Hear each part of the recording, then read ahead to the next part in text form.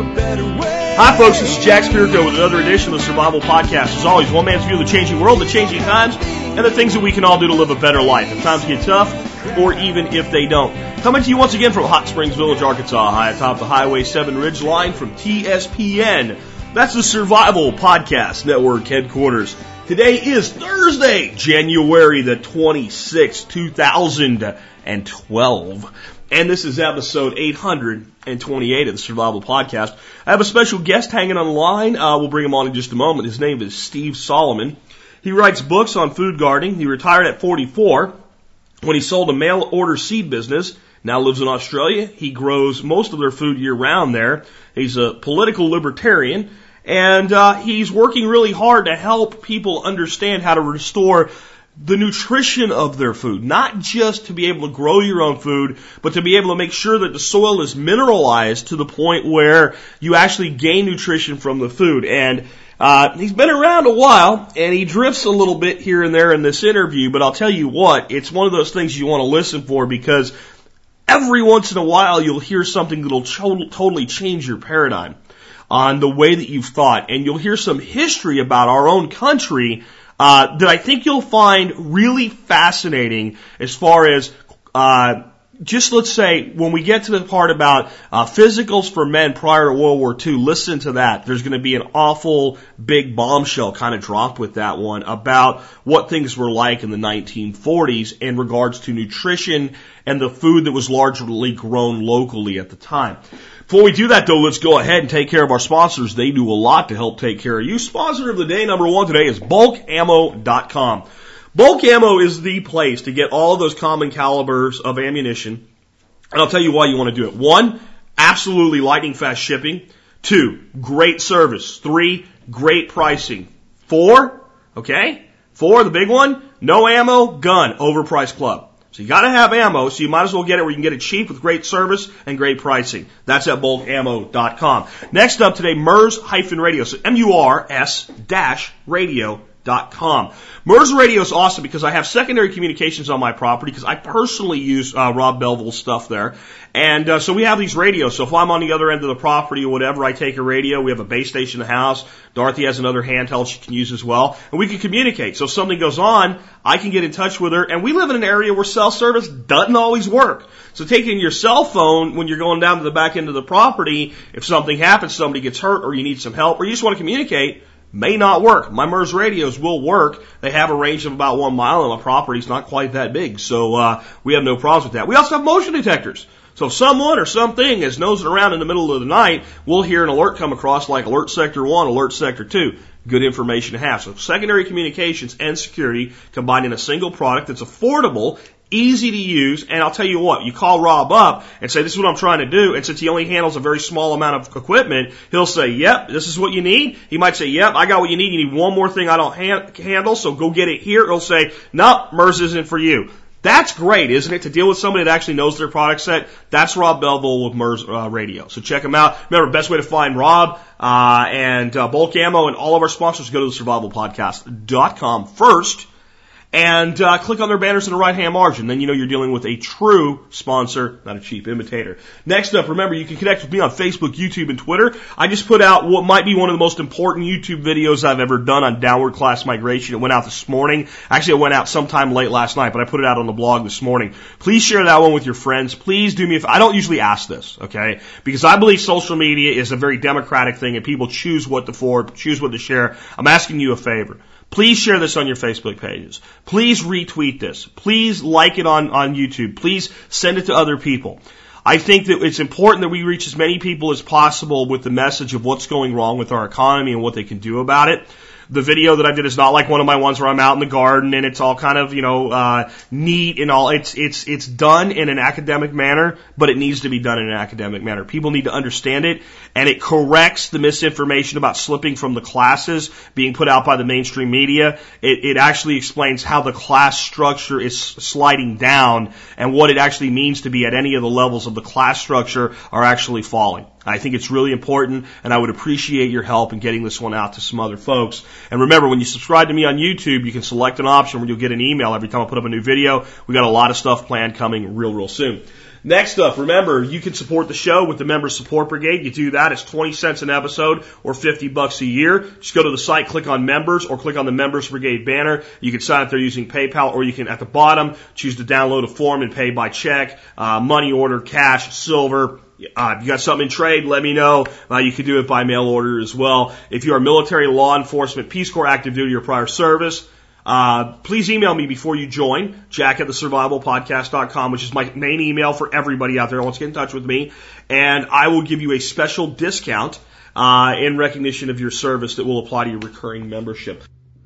All right, folks, as I said during the introduction segment, we now have the good fortune of having Mr. Steve Solomon, who has a website called soilandhealth.org with us. He's here to talk to us about a bunch of really cool stuff in the realm of self-sufficiency, self-reliance, growing your own food, and making sure you're eating high-quality nutrition as well, and probably a little bit about libertarian philosophy, which we talk about quite a bit around here anyway. So, hey, Steve, welcome to the Survival Podcast, man. Thank you, Jack. I'm really looking forward to this conversation. Hey, I had actually never heard of your website, and we got a request to get in touch with you, bring you on the show, and I took a look at it, and it's not like a real high-popping graphic site or anything, but it's just so information-rich. And it goes into all different types of things with growing your own food and nutrient, and it's really like a knowledge resource. And then I learned a little bit about you and found out you write books on food gardening. You retired at 44. You sold a mail order seed business when you did that. Now you're living in Australia, and I thought it'd be great to have you on to talk about some of this stuff. One of the big things that I picked up by looking into your stuff, though, was that you're kind of pointing out that organic food is not necessarily any more nutritious than what you would call conventionally grown food. Can you tell folks why that is? Oh, well, you've asked just the right question. That's terrific. I've had, I want to warn you and the listeners, before we get into this, that I've had personal issues, with, the organic movement, for a long time. And, so I have perhaps a slightly jaundiced, viewpoint, on it. So you're not going to get the usual from me. The website that you mentioned, I thought perhaps I maybe start out by telling you why I made that website. Sure, go ahead. There's a website that is a result of 1,000 hours or 2,000 hours of patiently scanning a bunch of old books and putting them online, which is even a bit of a risky thing to do because the library's been on what somebody once called the bleeding edge of copyright law for a long time. It's barely legal. Okay. Nobody has ever taken me to court to establish it. I think that's because I've been careful to make sure that there was never enough money involved, to want to take me to court. But there's a lot of books on that website that are not in the public domain, but they're hard to find and they're out of print. And together, it's not a random collection. The purpose of the website is several actually, but the main one, the one concerning all the books about agriculture and gardening, they're there to show the history and development of the organic farming and gardening movement and show all of its warts. Because it's a bit shonky is a word they use here in Australia. It's not as marvelous and sweet as you might think. Well, actually, I don't think it's marvelous and sweet. That's why I was excited to get you on to talk about it. It's, to me, especially as the government sunk their claws deeper into it, it really kind of went into a decline.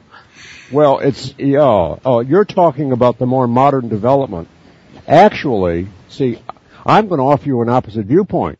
In a way, when the big boys started to use organics to make money with, they loosened up the production system and made it more realistic, and actually improved the result.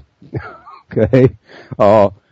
Not that the organically grown food that's coming out of Baja California and the California valleys is necessarily all that great, but at least organic growers now are able to soil balance.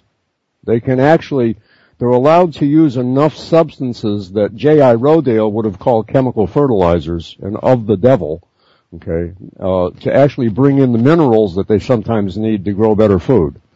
You see, the old organic system, was really sold to the American people by a guy named J.I. Rodale.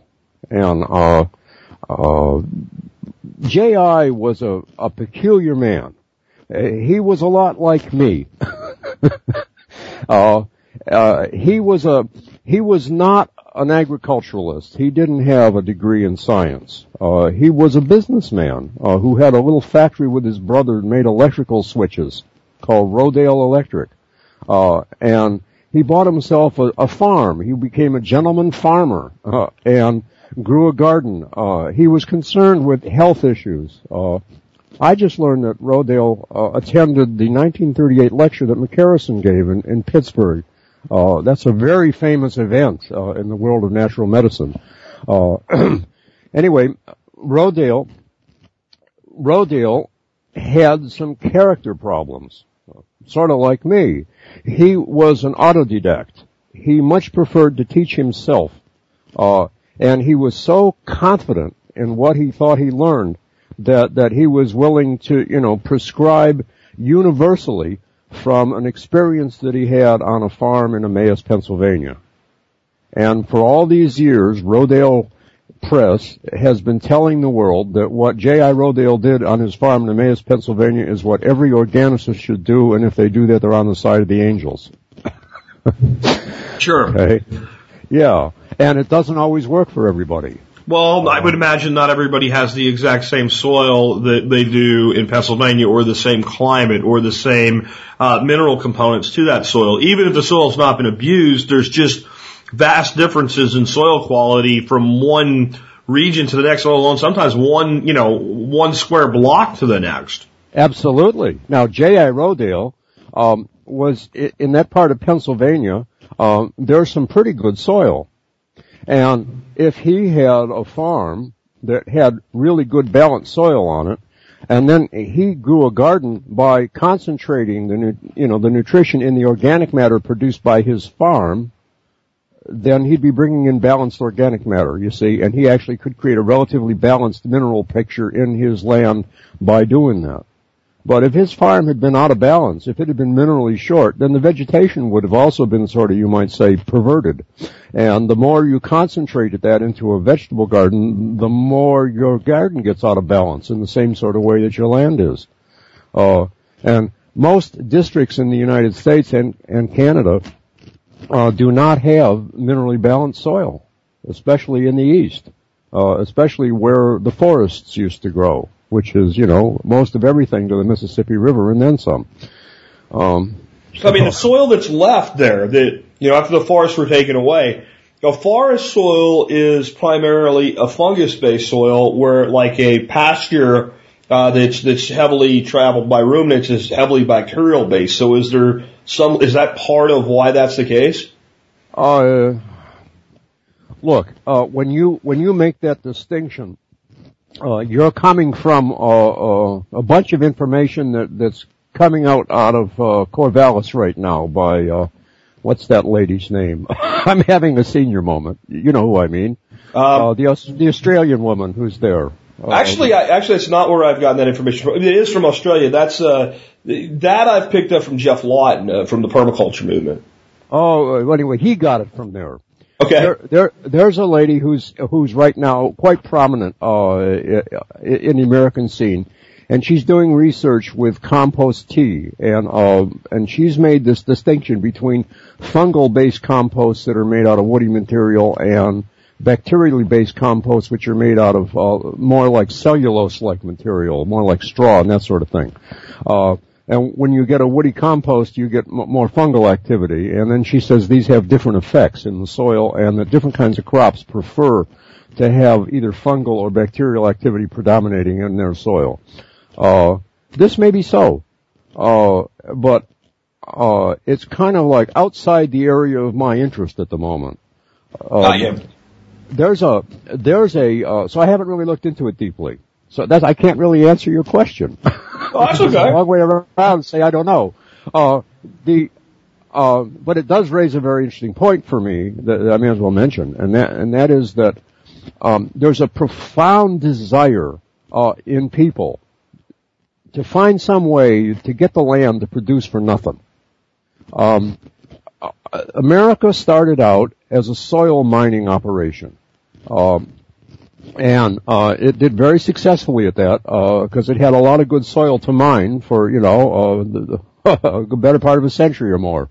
A couple of centuries, actually, before they completely ran out of new soil to mine. But that desire to just be able to, all you have to do is put in sweat and some seeds and you're supposed to harvest, you see.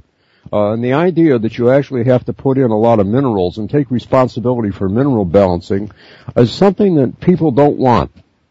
It's difficult. It requires science. You've got to use maths. You've got to understand a bit of chemistry, or at least deal with somebody who does.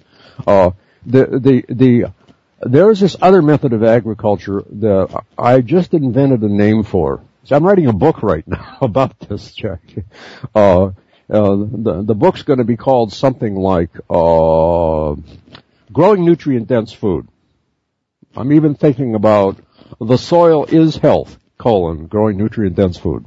Anyway, the book's about a third roughed out, and I've been just dealing with things like J.A. Rodale and the organic movement and the objections that I'm going to get from people who are trapped in the organic structure and believe it's the truth. Because I'm going to have to say some things that are going to disagree with some of their beliefs. I lost track, Jack. I'm getting to be an old guy. No, that's okay. And I think that, maybe it even so much you disagree, it's that it doesn't hold water everywhere. If you're somewhere that already has the nutrient balance in place, yeah, this stuff works. But if the nutrient balance is not in place, you have to do something to correct it. Yeah, I don't think there's any way to create phosphorus if it isn't there. Okay. Yeah. Now there's some who do. There's some on this other side of things who want to think that they can manipulate the soil with artifice, with a barrel of bubbling fermentation, with stuff that you can kind of gather up out of the kitchen and out of the backyard and doesn't cost anything. You see, biodynamics is like that. It's a search for a kind of spiritual, mental self-sufficiency, and simplicity that may not really be possible in most cases. People forget that you were just mentioning that soils are all different, and the soils in the United States intrinsically are not so good, except in the prairies and in isolated spots. I mean, I think probably the bluegrass country of Kentucky has probably got some fertile soil, and there's some areas in Pennsylvania that have some fertile soil. Yeah, I grew up in Pennsylvania, and on our place you could grow anything with almost no inputs whatsoever, as long as you did things smart to maintain the soil that you had, not lose it through erosion, and put organic matter back in. And we had incredible results. And when I first moved to Texas and tried to do things the same way, it didn't work out so well at first. It took a lot of refining to be able to get those types of repeatable results. Yeah, the soil you had in Pennsylvania, Sir Albert Howard would have said that the annual increment of fertility, in other words, the amount of rock that actually dissolved every year and released its nutrient content, that release was sufficient, you see, to grow good crops. And the worst thing you might have had to do in Pennsylvania is to rest a field for a year in something that wasn't very demanding, or in some kind of green crop, to let 2 years worth of that increment build up in a piece of ground before you cashed it in. Correct. Yeah. And so, you could practice various kinds of crop rotation, and if you respected your soil and kept up the organic matter, that would go on forever. Well, not forever. Eventually, the thing would erode down the sea level, but, we're talking geologic time here. Sure. Yeah. So what as gardeners can we do today to grow more nutrient-dense food? What are the things people are not doing that they should be doing? Well, first you got to realize what you got to do, which is you have to first create a certain balance and concentration of minerals in your soil. And the only way to do this that I have any respect for is by soil test. So you got to get a soil test, and you got to get the right kind of soil test, because some soil tests are for the purpose of putting the absolute minimum of cost into the ground and getting the absolute maximum of production out of it in exchange, which is what most farmers are into. So these tests measure pretty much what's available in the water in the soil, those minerals that are dissolved in the soil solution. And they generally recommend additions of rather small amounts of stuff. In fact, there's a whole bunch of people making a good living telling farmers how to do this with foliar, because by foliar spraying you can greatly reduce the amount of material you have to put in the ground. And these materials are getting ever more costly. So that type of approach is not for the home gardener. Okay. What we need to do is we need to remineralize our soil. We need to put in as much in the way of minerals as the soil can make use of, and bring it into a specific kind of mineral balance where the various elements have a specific relationship to each other. Now, there's a certain amount of disagreement about the fine points of what this balance is. I mean, a couple of percent one way or another. But you have to keep in mind when you read about this sort of thing that advising farmers is one of the few areas where a person can make a good living that doesn't require a license. There is no licensing board for being a farm advisor. You don't have to you don't have to have a PhD in anything. Nobody can say you can't do it. It's a matter between you and the farmer. It's a very libertarian thing still, in that particular area of economics. I don't know why the powers that be have allowed that to happen, except that maybe they figure that because they control all the agricultural universities, that it doesn't matter. Yeah, I think they just think it's irrelevant that they have so much of a stranglehold on conventional agriculture anyway. They could care less who runs around and tells a farmer what to do with himself, because they're concerned about selling the seed, the inputs, right? And they're concerned with patenting life forms and genetic modification and giving you food you can spray with a herbicide as though that's not going to be damaging. So since they've got that locked up, I don't think they really care. I imagine that you speak with some of these people sometimes. Have you ever talked with Arden Anderson or Ken Kesey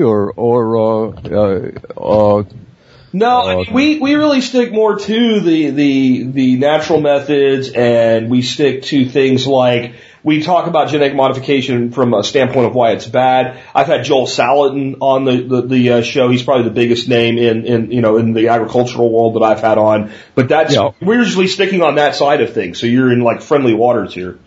Oh yeah, I know that. Thank you. I feel safe. Anyway, there are a lot of farm advisors, and they're looking to make a good name for themselves, and they often get involved in disagreements about whether it should be 62% or 65%.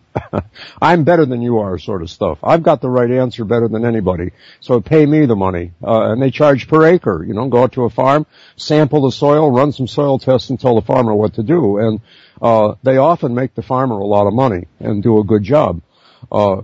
Anyway, I don't have the ability to tell you that it should be 62% or 65% or 68%. I'd need a lifetime of experience doing this work to be able to make that call. But I can tell you that it doesn't matter all that much. And you could probably also tell us that zero's not good. Right? Yeah, so we have 0 calcium, that's bad, and we can fidget over what percent it needs to be, but we know 0 is not good, or 1. No. In fact, we do know pretty well that somewhere between 62 and 68% calcium is where we want to be. And we know that around 15% magnesium is where we want to be. And that calcium plus magnesium should equal about 80% of everything that's in the soil on the clay. We know that. That everybody agrees about that. And they all agree pretty much that there should be about 4% potassium and about 2% sodium. I did a very strange thing in my garden this year. I actually went out and put some agricultural salt out on my ground. Wow. Because it needed sodium. Okay? It's the strangest thing to do that. But things are going great. Anyway, that's the first thing that gardeners need to do, is they need to take responsibility for dealing with the mineral content of their soil. Then we can amend soil to be balanced using only organically approved materials, things that are on that official list. You know, if that's important to somebody, you can easily stay within that list effectively, except in one case that I know of so far, and that's if you have an excess of magnesium in your soil.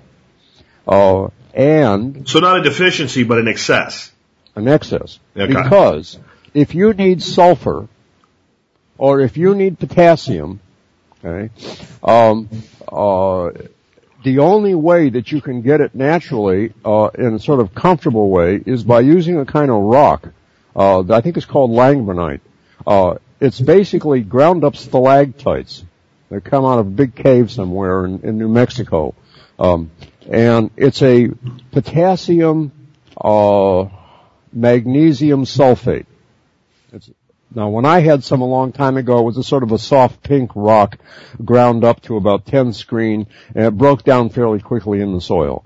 But if you've got an excess of magnesium, you can't use that. And the only way that you can actually get potassium or copper or zinc or manganese effectively into the soil is by using the sulfate salt. And this is now allowable for organics. It's on the list. So we can use potassium sulfate, manganese sulfate, copper sulfate, zinc sulfate, no problem. Okay. And without those materials, it would be much more awkward to try to remineralize those elements. But other than that, we can operate with, the usual stuff and achieve a different goal. It's a matter of starting out with a goal and knowing where you're going.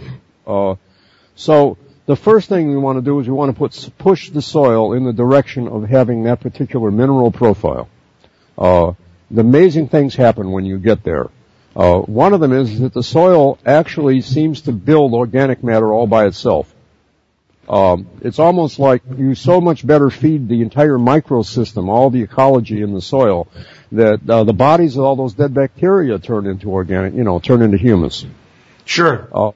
Yeah. So I mean, I've always looked at soil almost like it's more, when it's good soil, it's almost more like it's a lake.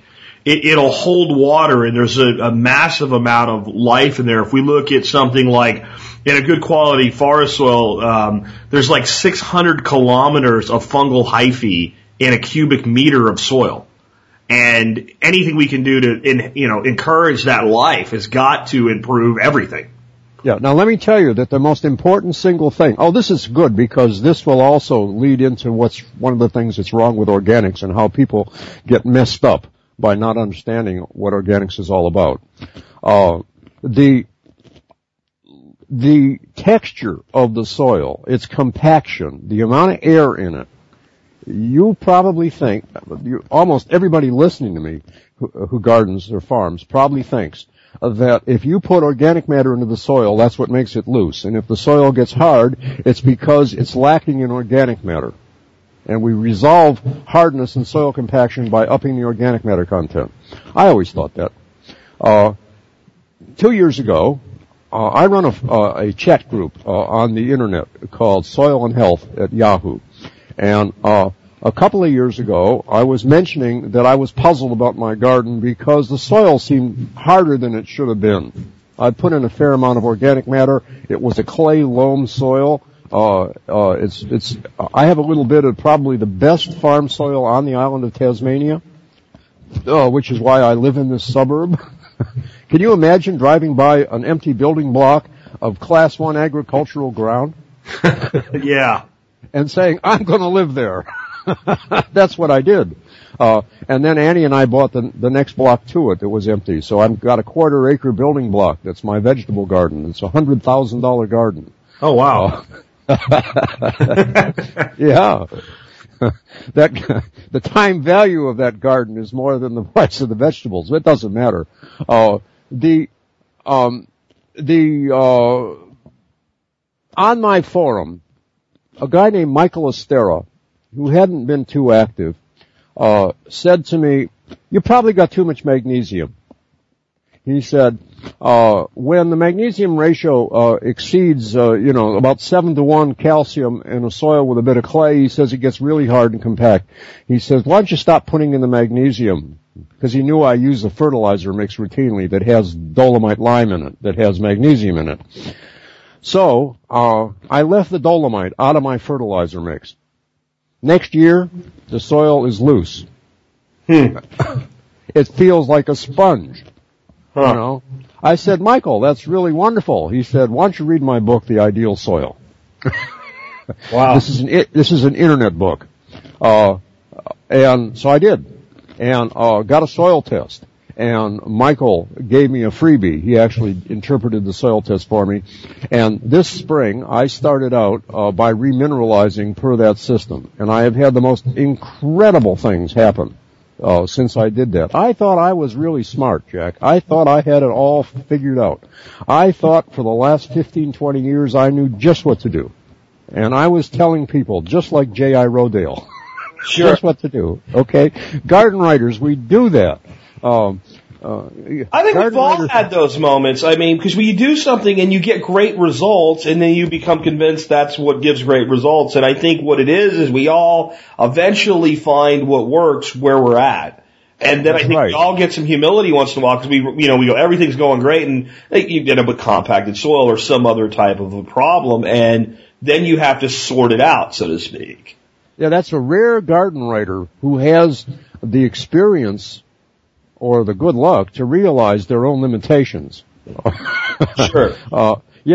I try to keep that in mind, but, look what I just did, Anyway, so, in spite of the fact that I had been running this quarter-acre building block garden, on exactly what my garden books tell people to do, which is to make something called complete organic fertilizer, which is a mixture of seed meal and lime and kelp meal, and some kind of phosphate rock of one form or another, and it always grew the plants really good where I came from in Oregon. Sure. Yeah, and it did really good here in Tasmania, except when I ran that soil test, after running it on this soil, particularly for 4 years, I found out that I was desperately short potassium, I was desperately short phosphorus, I was really short copper and zinc and sulfur. And at the same time, you ended up with an excess of magnesium. And an excess of magnesium, that's right. And, and an excess of calcium. I had actually overlined. The complete organic fertilizer had a minimal amount of lime in it. I thought it wasn't enough to really shift the soil pH too much. It worked out to something like a half a ton of ag lime per acre per year. You wouldn't think that would cause a problem. Where I came from in Oregon, you lost 500 pounds of calcium per year just from leaching in the average soil. Sure. So I figured, well, I could put in 500 pounds of calcium per year and just replace what leached, and that would never get anybody in trouble, and it would feed the plants the calcium they needed. Worked really good for decades. Out here, the soils are different. I didn't realize that I was living in a place where the soils were not endowed with a lot of of potassium. The soils in Oregon and Washington are all, every one of them, not everyone, almost everyone, 95% of all the soils in those two states west of the Cascades are high potassium soils. And your problem there is building up surpluses of potassium. And the usual organic gardening practice there, which is in bringing in lots of organic matter from the surrounding areas, you're bringing in huge excesses of potassium. And before long, it's instead of being overlimed and having nothing but calcium on your soil, you've got nothing but potassium on your soil. And then all kinds of bad things happen too. Sure. This is what happened to me, by the way. And this is I know I'm wandering, and I hope I'm getting old, and I may not ever get back to this original thing we were talking about, but you try and help me, Jack. Okay. I started out in Oregon, as a homesteader with a typical, 5,000, 6,000 square foot garden inside of a deer fence, trying to produce a lot of my own food on 5 acres of worn out ground in the Coast Range. And then serendipity, led me to go into the seed business. And my character demanded that I grow a trials ground. I don't see how you can be in a seed business without actually running a trials ground. Makes sense. You gotta look at what you're selling. And you gotta look at what's available out there to distribute. And you gotta write your catalog based on what you really see in front of you. I think the good seed companies do that. When I look at somebody like Baker Creek, they trial everything that they do. And I think that makes me much more comfortable in doing business with them. Exactly. When I went into the seed business, the model that I used was Rob Johnson at Johnny Selected Seeds. Okay. Yeah. He'd been in business for 7 years when I went into business. And I just modeled myself after him. In fact, he helped me. Because I was dealing in a territory that his trials didn't really cover properly. And he knew that we needed a regional seed company in Cascadia, just like the people in the northern tier of states in the United States needed a regional seed company. Sure. So he helped me. We spent a lot of hours on the telephone. Anyway, what happened to me was I put in a half-acre trial ground and ran out of money. Huh. And didn't know how to run the business. And it took a couple of years before I actually started to make a little money. And I lived below the poverty line, with very little savings left, for 2 years while I bootstrapped that business into something that worked. And the thing that allowed me to do it was twofold. One, I had a half an acre of vegetables growing down there that I didn't even intend to eat, that I could eat. And sure. Two, I was developing a relationship with a lady named Dr. Isabel Moser, who was a naturopath, and she believed that eating a lot of raw vegetables was good for your health. So I figured, well, if circumstances are going to force me to eat an awful lot of raw vegetables, it'll be good for me. Sure. So I didn't have any protest. And for the next couple of years, probably 80-85% of all the calories that I ate came off of my own trials ground. Fair enough. And then Isabel moved in with me. And all of hers came off of that trials ground. And then my teeth started to get loose. Oh. And Isabel's fingernails started to get soft. And we didn't feel very good. Interesting. Yeah. And it got to be 1984, and I'd been in the seed business this would be the 4th or the 5th catalog, and I was starting to make a bit of money. And I had a partner.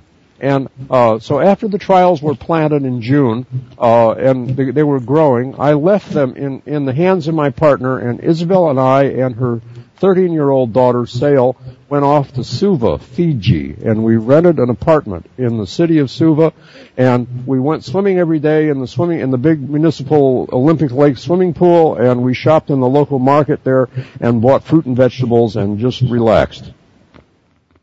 The most amazing thing happened. In a few months, Isabel's fingernails got hard, my teeth got tight. We had good energy and we felt wonderful. Why?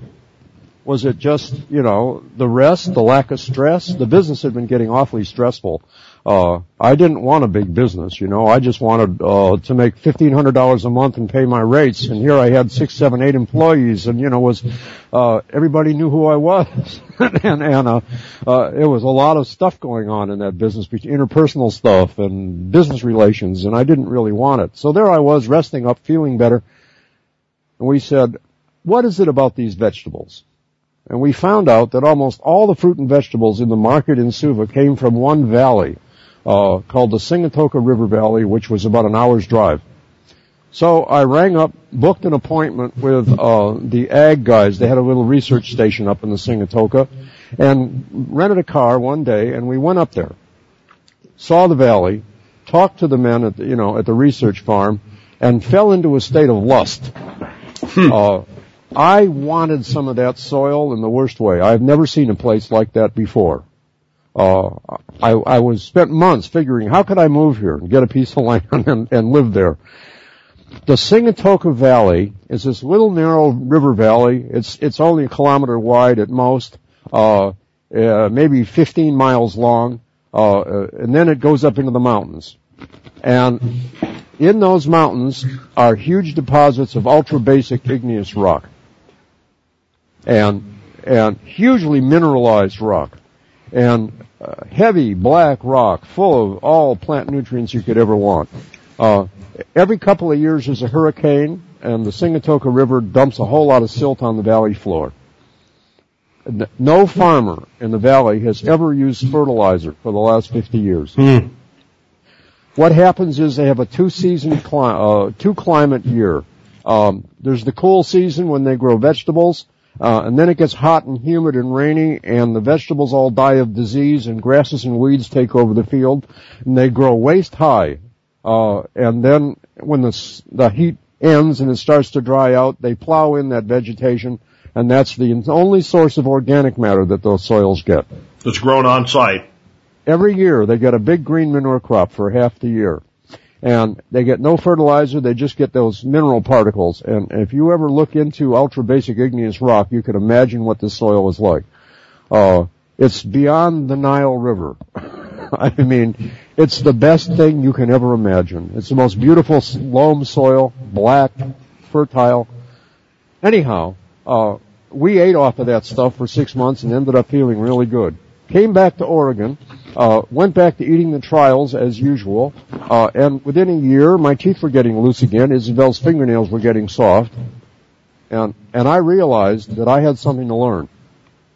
And I imagine the food looked good. The results from a standpoint of a yield were probably pretty good off your trials, but the food was missing the nutrient density.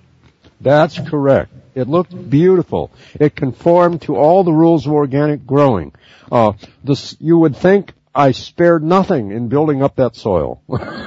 I had little choice. I mean, there was no topsoil on that 5 acres. They had wrecked it growing winter wheat, and it was a sloping piece of ground. When you went to the property line, the old fence to the next field was still there. And the next field was actually a piece of old-growth Douglas fir on about 4 acres that somebody had never cut in all those years. When you stepped up onto that next piece of land, you stepped up a foot. Right at the fence line. That's a lot of erosion. That's a lot of erosion. A foot of topsoil had gone down the Siuslaw River over the course of, 40, 50 years. And of course, when it got to the point that it wouldn't grow grain anymore, they grew hay. And when it got to the point that the hay wasn't lush enough to even afford to bale it, you couldn't cut and bale it for what it was worth, then they divided it up into 5-acre parcels and sold it to idiots from the country, from the city, like me. Sure. Who thought, oh, gee, beautiful green land. I've read all the organic gardening books. I know that I can take any old clay pit or gravel heap and I can turn it into a Garden of Eden if I just put in enough compost. You ever heard that before? Oh, absolutely. Absolutely. And absolutely. I mean, what I want to ask you about is how important do you think mulch is to all of these equations as well? Because earlier you were talking about soil structure, and I haven't found anything that will contribute to structure, that friability, the crumbly structure, the way that using mulch does. I mean, everything I have is mulched under, 6 inches to a foot of mulch. Okay, let me ask you this question. Where do you live? Arkansas. Gee, how cold does it get in the winter? You may have just blown my main theory. Because we could, like this winter, it's not gotten cold at all. Last winter we had days down into 5-7 degree days. I mean, it varies. Does your soil freeze in the winter? No. Okay. No, we never get where the soil's, like when you go, if you went out and tried to put you might get the very, very top of it on a very cold day, but it doesn't last. It's not a permafrost type situation or anything. Well, I've speculated about mulching a lot, and I've written about it a lot. It's all speculative, because I've never succeeded at it. I had a garden in Southern California. It was my first garden on very good soil in the San Fernando Valley, and I tried mulching, and it completely failed. What happened is that the population of primary decomposers built up under that mulch to such a high level that they started eating every seedling that I put in the ground. It was almost like having 1 million chickens in your garden at the same time. Sure. And it was impossible. So I raked up all the mulch and put it in a compost heap. It took about a year for that to develop. Okay? And so I raked it all up, put it in a compost heap, and within a couple of weeks, all those primary decomposers were gone, and my garden was fine. I said, well, it must be too hot here in Southern California. So then I went to Oregon, and because I loved the idea of mulching. I had all Roosevelt's books, and they all made a lot of sense. So, as soon as I got to Oregon, I went out and I found a whole bunch of spoiled hay. Didn't cost much, and I mulched my garden.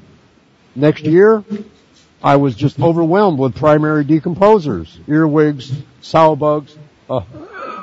Really? Now, see, I use primarily woody material for mulch. I use a chipper shredder, and we have 5 acres of mountain land, and it's really varied in composition. So there could be some pine, there could be some hickory trimming, there could be some oak, there could be some poplar, some tulupo, some sumac. It's a huge variation. And to me, I think that probably helps from a mineral standpoint because different plants accumulate and bioaccumulate different minerals. Have you done a soil test? I actually, the only thing I've done is tested pH and NPK content. I've never done a deep mineral analysis. Okay, I probably need to do that. I'm going to make you an offer. Okay. There's a soil lab in the United States called Logan Labs. They are one of the original labs connected with William Albrecht and that good sense soil management idea. They only charge $20 for a standard soil test. Okay. If you're really skint, as they say down here, and short of money, you could use Brookside Labs. It only charges $15 for the same test. It's just that I like Logan's report form a little better. I don't know anything about the accuracy of either one. But anyway, they both have a really good reputation. You go to their website, read the information about how to pull a sample, and send a soil sample. Send it to me by email, the result. Okay. And I'll have a conversation with you about it and give you a specific soil prescription. I'm doing this for free these days simply because I'm learning an awful lot by doing it. And it actually helps me write the book I'm writing because I'm trying to empower people to be able to do this for themselves and find a simple, safe way that an amateur without a lot of experience under their belt can mend their own garden without making any serious mistakes. Yeah, I'd love to see that too. I've always done some really basic stuff with because I do kind of two different things. I do permaculture, so there's the multi-zone approach. So something that's in a zone 1 that's worked on very heavily is heavily mulched and heavily amended and fussed with. And then other stuff that's further out in the zone is pretty much, it's rough mulch and it's left to itself. So I have different profiles. Some of it's had a lot of work done, some of it is just what it is. You might want to take a sample at $20 a sample. By the way, it costs me $103 a sample. Sure. In Australia, we have a lot of social legislation here, and so having employees is extremely expensive. Sure. And everything costs a lot more. I'm paying everybody's social benefits every time I spend $1 any place. Yeah, I understand that. Yeah, but the money's no big issue. I'm just thinking that, my typical standpoint for amendments in a garden bed would be, we would always use some green sand and some lava sand because I know there's mineral content there. I'm not a soil scientist. I don't know exactly what that mineral spectrum is, but I know that I've always gotten better quality food when I've made amendments like that. Calcium, adding crushed oyster shell or something like that. But I really have never done it from a standpoint of trying to balance it out. I've never even really thought about it, I guess, until I've gotten you here on the show. Well, what you're doing is that you are practicing a system of agriculture that was basically developed by J.I. Rodale out of his character, you might say, predispositions, that I have developed an acronym for. I call it the Samoa system. Okay. S-A-M-O-A. and it's a small a, the first A. Capital S, small a, and then capital M-O-A, okay, like the island of Samoa. And it means, forget the little a, it means the shit method of agriculture. Okay. Okay. Now, when you practice the shit method of agriculture, what you do is you put a lot of shit into the soil, and it makes things grow better. and that's all that you got to do. And if it don't grow better enough, you put in Samoa. I got you. Yeah. Okay. Now that's what you've been doing. Sure. And yeah. And sometimes, if your surrounding material is right and you don't make a big mistake, it works. In the old days, okay, before 1900. It was the best we knew how to do. I mean, that's what agriculture was, is you basically, everybody practiced the shit method of agriculture. Waste products were extremely valuable. That's what made the plants grow better. And that's all we had, there was a little bit of chemical fertilizer after about 1850, but it wasn't very much used. And most farmers thought it was just a ripoff. I'm really looking forward to seeing your test. Do you realize that when you grow woody vegetation in a humid climate, and southeast, I don't know about Arkansas, but southeast Missouri, the Ozarks get about 80 inches of rainfall. That's a highly leached soil, and it's going to be high in potassium and low in everything else. It might not even be high in potassium anymore. I don't know. My native soil is not really high in anything, but has an okay profile depending on what I'm dealing with. If I'm dealing with the area that the guy that put the house in clear cut, to make, basically, a weed lawn, it's pretty poor. If I go into the forest and, where I'm cutting maybe a glade in and adding fruit trees and stuff like that in an opening, in an edge situation, that soil's really nice because it was timbered maybe 70 years ago. So it's fairly old forest growth now, and it's had a lot, 70 years of leaves and stuff just naturally falling and building up. And then in my beds where I've actually built beds is, there's tremendous amounts of compost in there because I have a compost facility where I can get it for free if I self-load. So it's really kind of all over the place. Yeah, well, I find it very interesting to see that. You see, here's a classic mistake that happens to people who go and homestead like you are doing. They go out with all the same kind of attitudes I had when I started in Oregon. And they're practicing the Samoa system. So, they do exactly like you. They gather up all the organic matter that they can and they put it in the soil. And then, because the soil is acid, they add lime. And because if you're gonna lime, you may as well put in dolomite lime because you get Samoa magnesium that way, as well as Samoa calcium. They use dolomite. Sure. I bet you use dolomite. I haven't actually. I really have stuck more to bringing in organic matter and doing heavy amounts of mulching, and I don't do a lot of soil turning. My view is that there's creatures down there that if I keep things covered and healthy, will do the turning for me, so to speak. So yeah, you're right. You're right. Yeah. And not only that, you're in a place where the soil temperature is high enough in the summer that you get rapid decomposition on that interface between your mulch and your soil.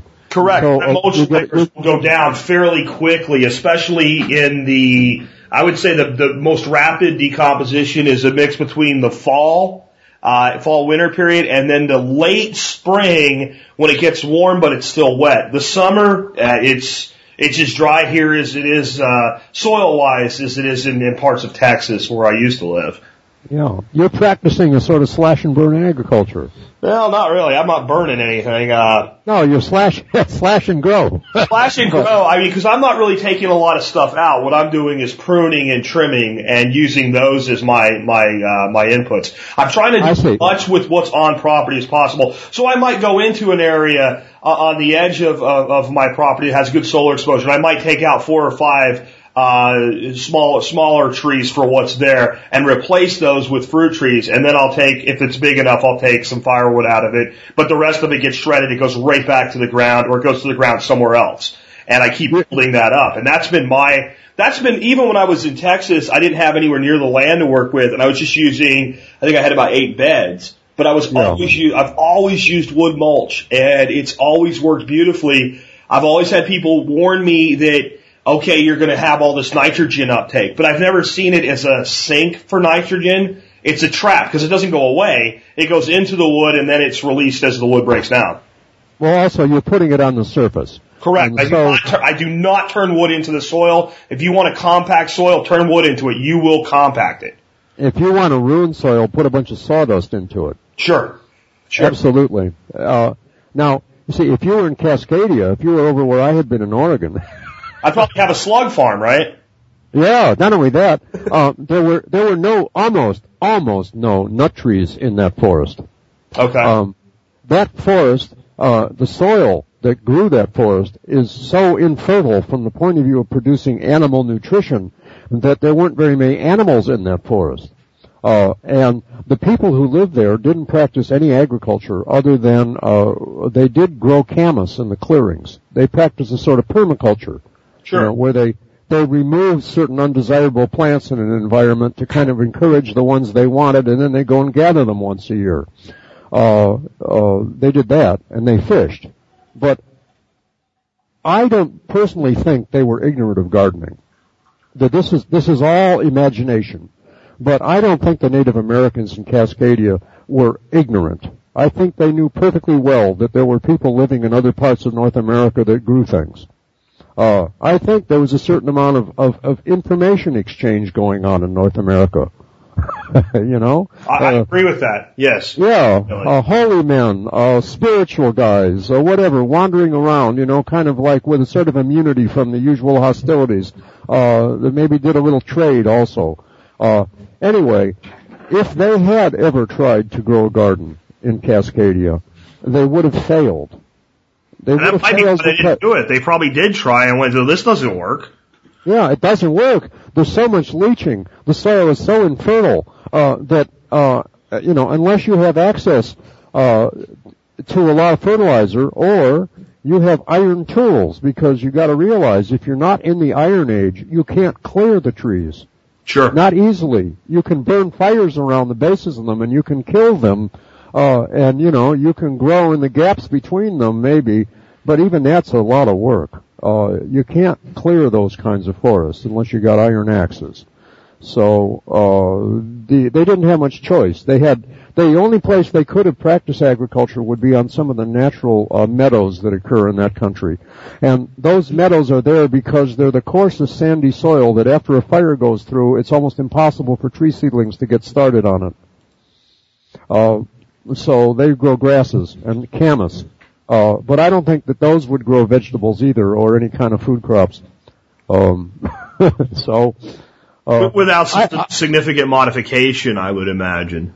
Yeah. Listen, I tried to grow quinoa on that soil. Really? When I lived down there, I spent some years trying to learn how to grow all the small grains, just exploring complete self-sufficiency. And I had plots of cereal grain. They were around 2,000, 3,000, 4,000 square feet each, and I harvested them with hand tools and all that sort of stuff. I found that I couldn't grow quinoa. That after 2 years of saving my own seed from my own soil, that the seed from the quinoa ran out. It wouldn't germinate anymore. I didn't have enough mineralization in my soil to grow the kind of nutrition that quinoa required. It's one of the most nourishing of all grains. However, there's people over on the other side of the mountains there in Washington State who don't have leached soil, and they're commercially growing quinoa no problem, organically growing and supplying a lot of people. Anyway, Well, it's been an interesting wander around, hasn't it? Where are we? Yeah. I mean, what are the things that I know we need people to be testing before they make decisions. I kind of always, with anything, I always say you have to know where you're starting from. If you used to ask me how to get to Philadelphia, my first question is, where are you? Because if you're in Florida or you're in New York, there's very different sets of directions I'm going to give you. But I would imagine that there are typical things that people are generally deficient in, and what are some recommended things that you would suggest for amending soil? Well, let's turn that around ever so slightly, because I can then finish a line of conversation that got lost here. Most of the soils, Kinsey, the guy who wrote Hands-on Agronomy, says in his book that a majority of soils in the eastern United States have surplus magnesium. Okay. In other words, if I want to have 65% calcium and 15% magnesium, if the soil comes up, untouched soil, and it's got 23% magnesium or 25% magnesium in it already, that's a problem. So that soil is going to tend to pack tight, especially if it's got much clay in it. And you're a gardener. So what do? Well, the first thing you do is you put in a lot of organic matter, and you test the soil. And even though it's got a lot of organic matter, magnesium, it's still going to test acid. It just doesn't have enough calcium. Sure. Yeah. So you put in some lime. And practicing the Samoa system, you put in dolomite lime. Okay. So you build the magnesium up higher. So the soil gets even tighter. So you put in more organic matter. Okay. So you're now on this treadmill where you keep putting in more magnesium and more organic matter until eventually, after 4 or 5 years, you have a soil that instead of having a calcium magnesium coming up to 80% of the whole thing, it comes up to 93%. And you've got a soil with a pH of 7.2, and it's offering the plants almost nothing but calcium and magnesium. And nothing grows anymore. And then what do? You slink away in the dead of night and don't tell anybody because it looks really bad. So how do we avoid that? What should people be doing? I mean, that's kind of my question. They should be getting a soil test, man. Okay. They should take advantage of what we can do now. This isn't the 19th century.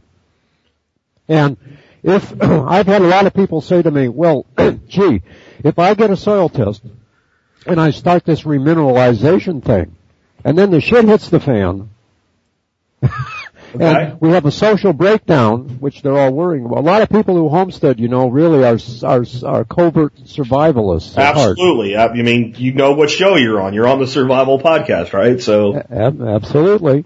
And listen, I've been talking to survivalists for a long time, especially since I've been in the seed business.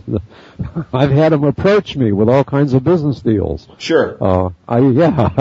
Now, the other side of that, though, is we're pretty level-headed here, and we always talk about using the resources that are available while they're available, and that a lot of the things that we prep for from a survival mindset are not necessarily Mad Max, the end of the world, the sun explodes, or something nonsense like that. They're more things like you're talking about, like you were struggling to get a business off the ground and you were able to feed yourself. Yeah, I'm trying to survive. So that's really more where we're at. Yeah, I want people to survive in good health and feel good.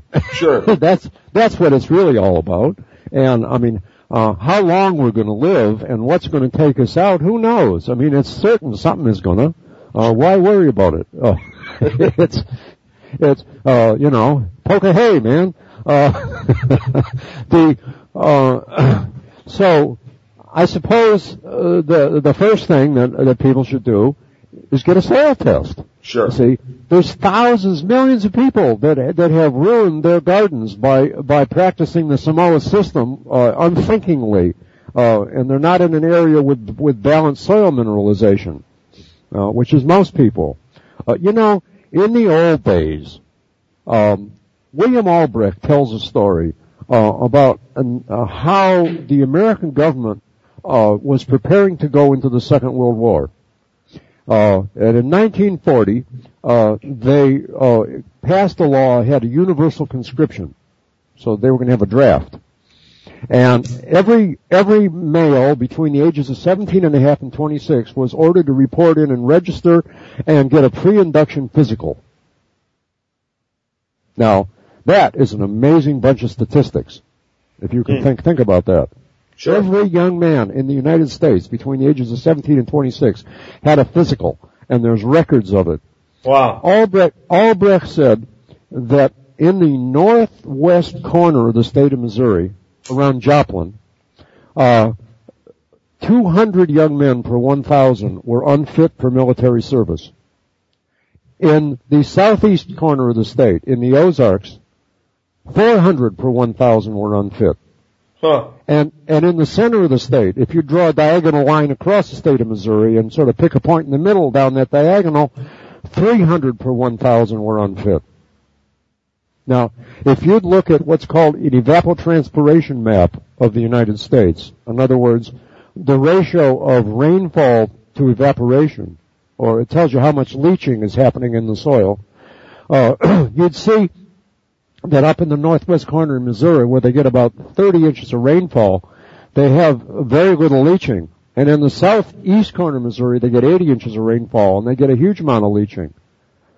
Now, in 1940, most of the food that most people ate came from within 50 miles of where they lived.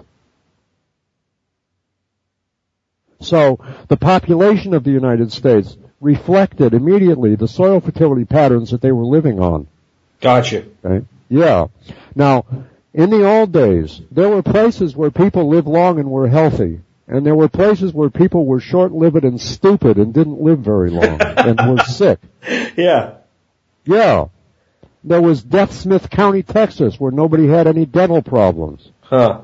Remember that? Yeah. Yeah. That's not the case anymore. Now everybody eats in Safeway. You know? Sure. Yeah. Right. So it was kind of luck of the draw at that point. If you were in a good area, you had all the good quality nutrients. And if you were in a poor area, you had poor quality nutrients. And that's what everybody ate what they had. So when the shit hits the fan, if that kind of social breakdown happens, that's what we would go back to. Sure. And if you had been gardening with soil testing, you would at least know that, gee, I have a pattern I see now in my soil. I've been testing every year for 4, 5, 6 years. I've remineralized it, and it seems like every year now I have to add a little bit of this and a little bit of that. Sure. And the other stuff seems to stay pretty stable. So gosh, I guess I'll put in a couple 100 pounds of this and 500 pounds of that. You know, and I'll put it in the barn and pack it up so it doesn't get moist. Sure, and I mean, you talk about indefinite storage. There's few things that store longer than things like rock dust or calcium carbonate or something like that. I mean, it's basically an indefinite shelf life. So that makes perfect sense to me. We store food, we'll store your amendments as well. That's right. However, you get something like zinc sulfate. It is a naturally absorbs moisture right out of the air and turns itself into a wet, slushy slosh. Okay. All by itself. Calcium nitrate does that too, I think. Anyway, not that gardeners are going to be using calcium nitrate, but they may very well want to have some zinc sulfate put away. Okay.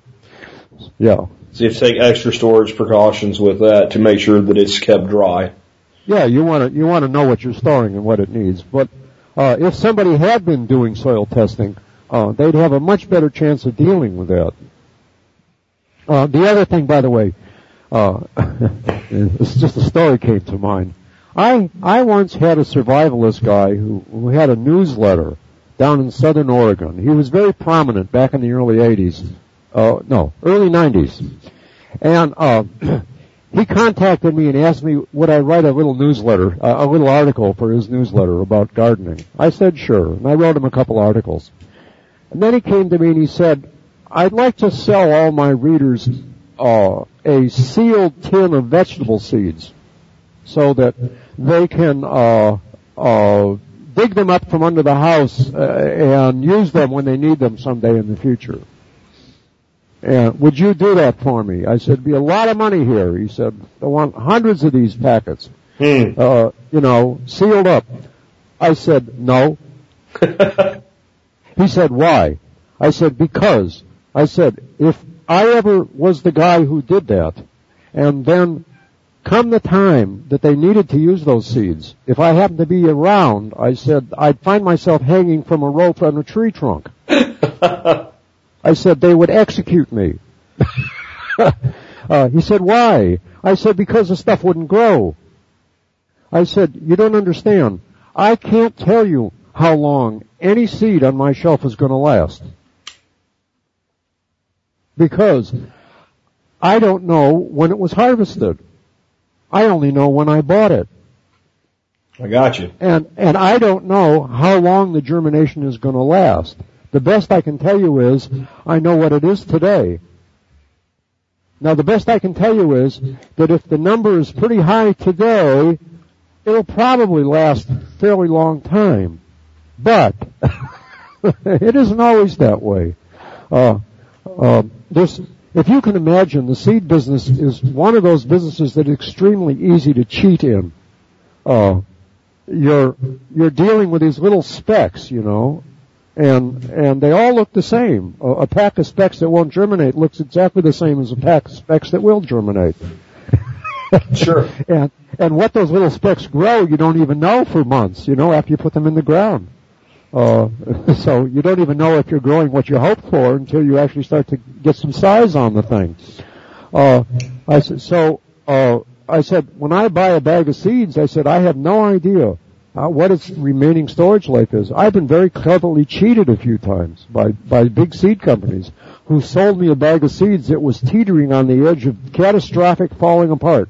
Oh, wow. But it still had enough germination that it passed the test. It was a bit on the low side, but it was okay. It was a kale seed in this particular case. It was okay this year, right? But yeah, it was okay when they tested it and sent it to me. It was 83%. Okay. What I didn't know was that if you took 6 months test results on that bag of seed, they probably look like this: 97, 97, 96, 96, 95, 95, 95, 95, 94, 82. Yeah, it was going over. I know what you're talking about. That's what happens a lot of times with a seed. It'll germinate well, and then it craters. It hits like a point where, okay, now it's in catastrophic decline. That's right. So 82, gee, let's sell some of that seed to that guy who sells it to gardeners out in Oregon. Yeah. You don't know the difference. Yeah. The gardener is not a critical trade. You can sell the gardener the sweepings of the seed room floor, unquote. That's from a big seed company executive told me that. I don't doubt that for a minute. That's why I like to deal with smaller family-owned operations. I really do. Yeah. You mentioned Johnny's, Victory Seed. We actually have a deal for our listeners with them. High Mowing, Peaceful Valley. Yes. They're all companies I've done business with, and I've always had great results. Yes, I'm very impressed with High Mowing. I think they look terrific. And by the way, since we're mentioning, there's a little seed company that I just discovered in Oregon. Is my sound quality okay? Yeah, you're good. Go ahead. Yeah, there's a little seed company in Oregon I just discovered called Adaptive Seeds. Very cool. And I just managed to get 5 or 6 packets from them, and I'm trialing them this summer, and they're doing a really good job. There are a lot of small seed companies that grow their own seed that should be they shouldn't be in business. We're going to get into another sensitive area here, where again I'm probably going to offend some people, but there's a lot of interest right now in heirloom seeds. And a tremendous amount of propaganda coming out that's anti-Monsanto, anti-Seminis, anti-GM, and it's used as a justification or reason to do this other thing.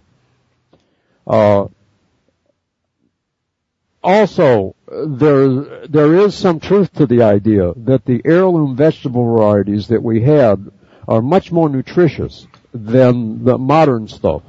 And I think there is something to that.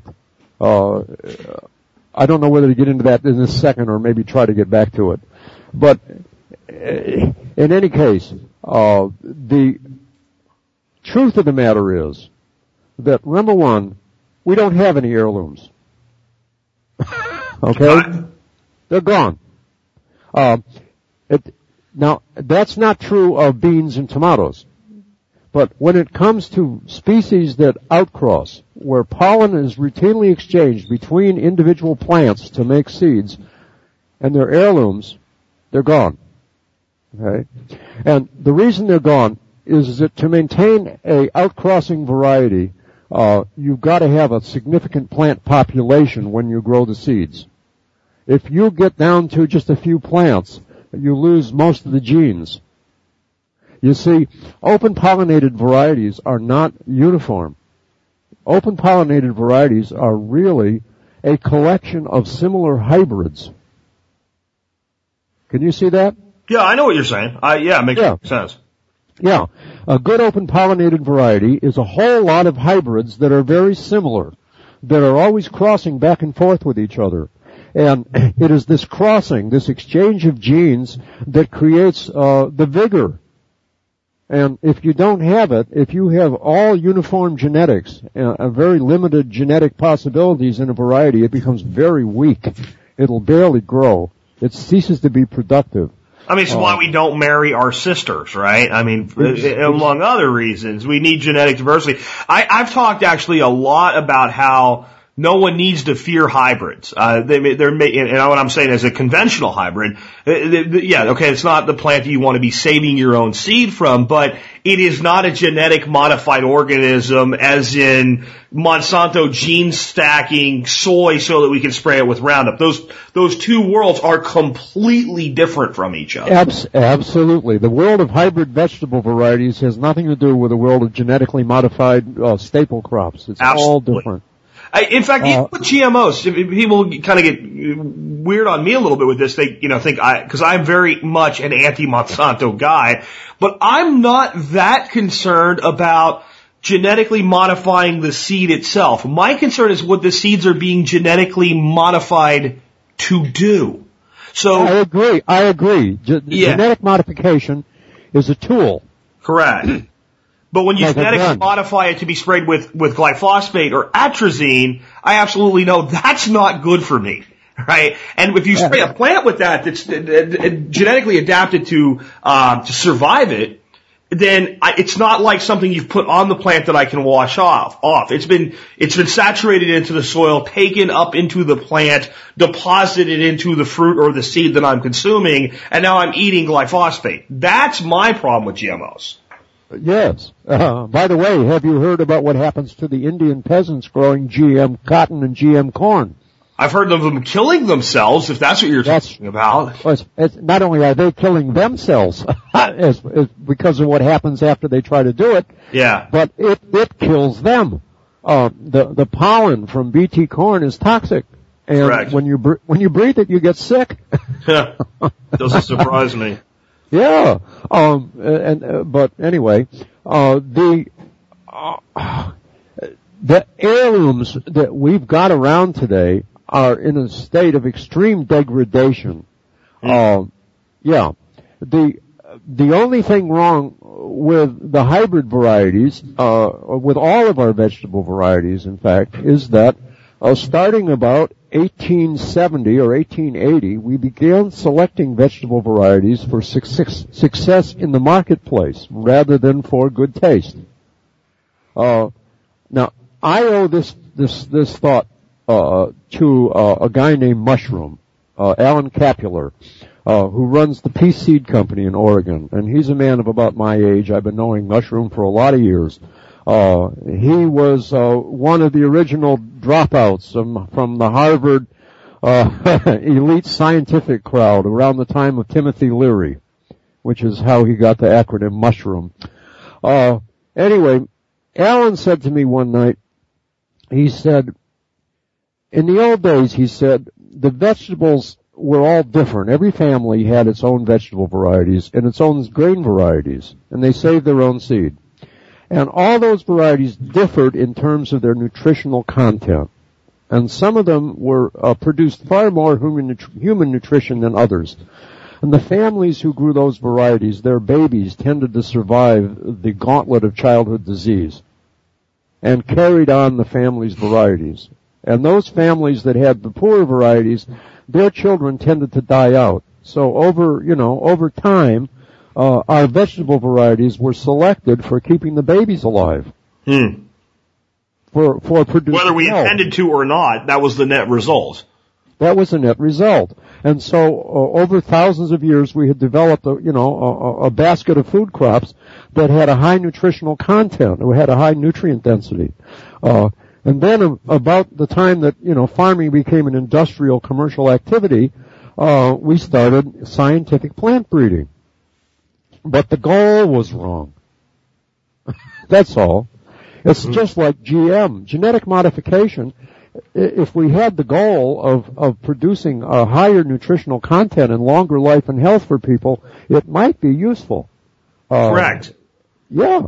Correct. But the goal is make it look good, make it sell, make it cheap. That can sum the entire agenda up with that. Make it cheap to grow, make it cheap to produce, make it cheap to sell, and make it look good to the eye so people will buy it. Sure. Or I like to make the analogy with GM, with logging. Okay. In the old days, we went out and we logged the hills with oxen and saws and axes. And it took a long time.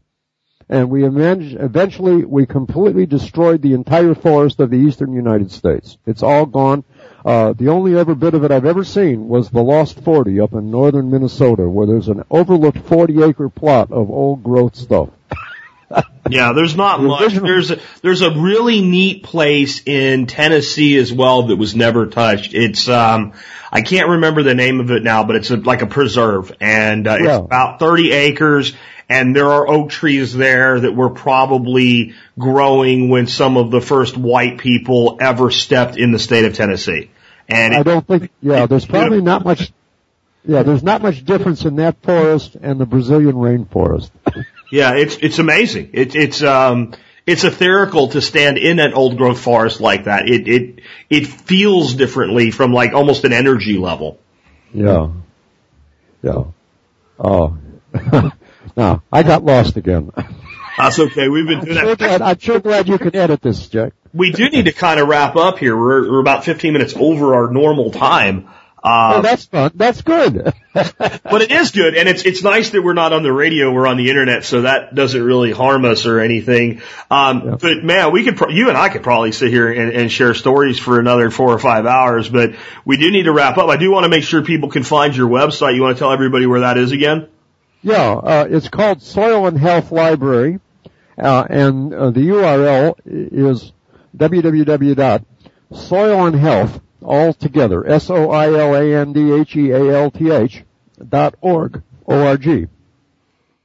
Great. And I'll, of course, as always, when I have a guest on, there's show notes that go along with the episode. So if you guys go by the survivalpodcast.com, there'll be links to anything that I can find on that, or actually to that site. That's, I think, the only site I have from you to link to, but I always put links out there. It's been really interesting, and I think the big takeaway here, folks, is go get a soil test and don't get the little $5 one you do yourself at Home Depot that gives you NPK. Get a full spectrum analysis of your soil from Logan Labs. Get multiple tests. Get it from Logan Labs. If you get the wrong soil test, it's just like having the wrong target for breeding plants. And what company is that? Because I'll put a link to their site in the show notes as well. Thank you, and I'm really looking forward, Jack, to seeing your test results. Steve, what's the name of that company you said? Logan.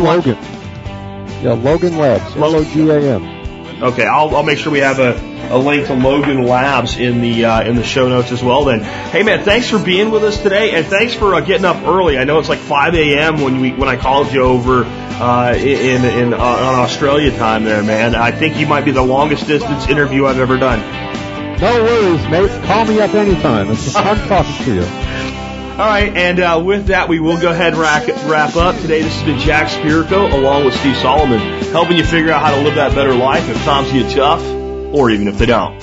Seeing our food these days, you know it's on Sometimes we forget we are what we eat. I don't know the answer. It's like there's nothing I can do. It's the price we pay, I guess, when we follow all the rules. There's a better way to do this.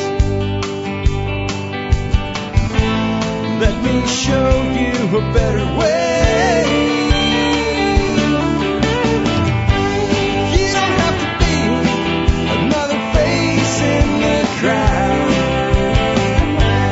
You don't have to live the way they tell you to. Make your own way, the others will follow. Revolution is you. Revolution is you.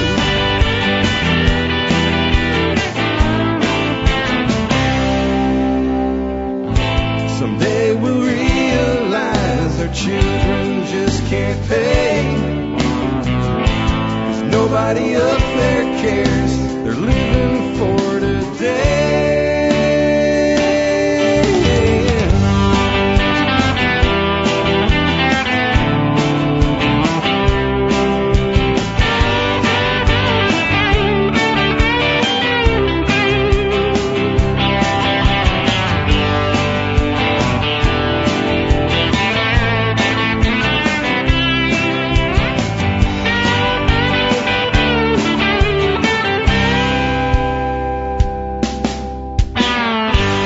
You don't have to be another face in the crowd.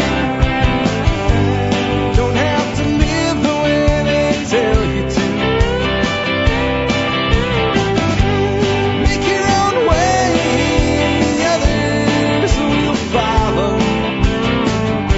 The revolution is you. The revolution is you.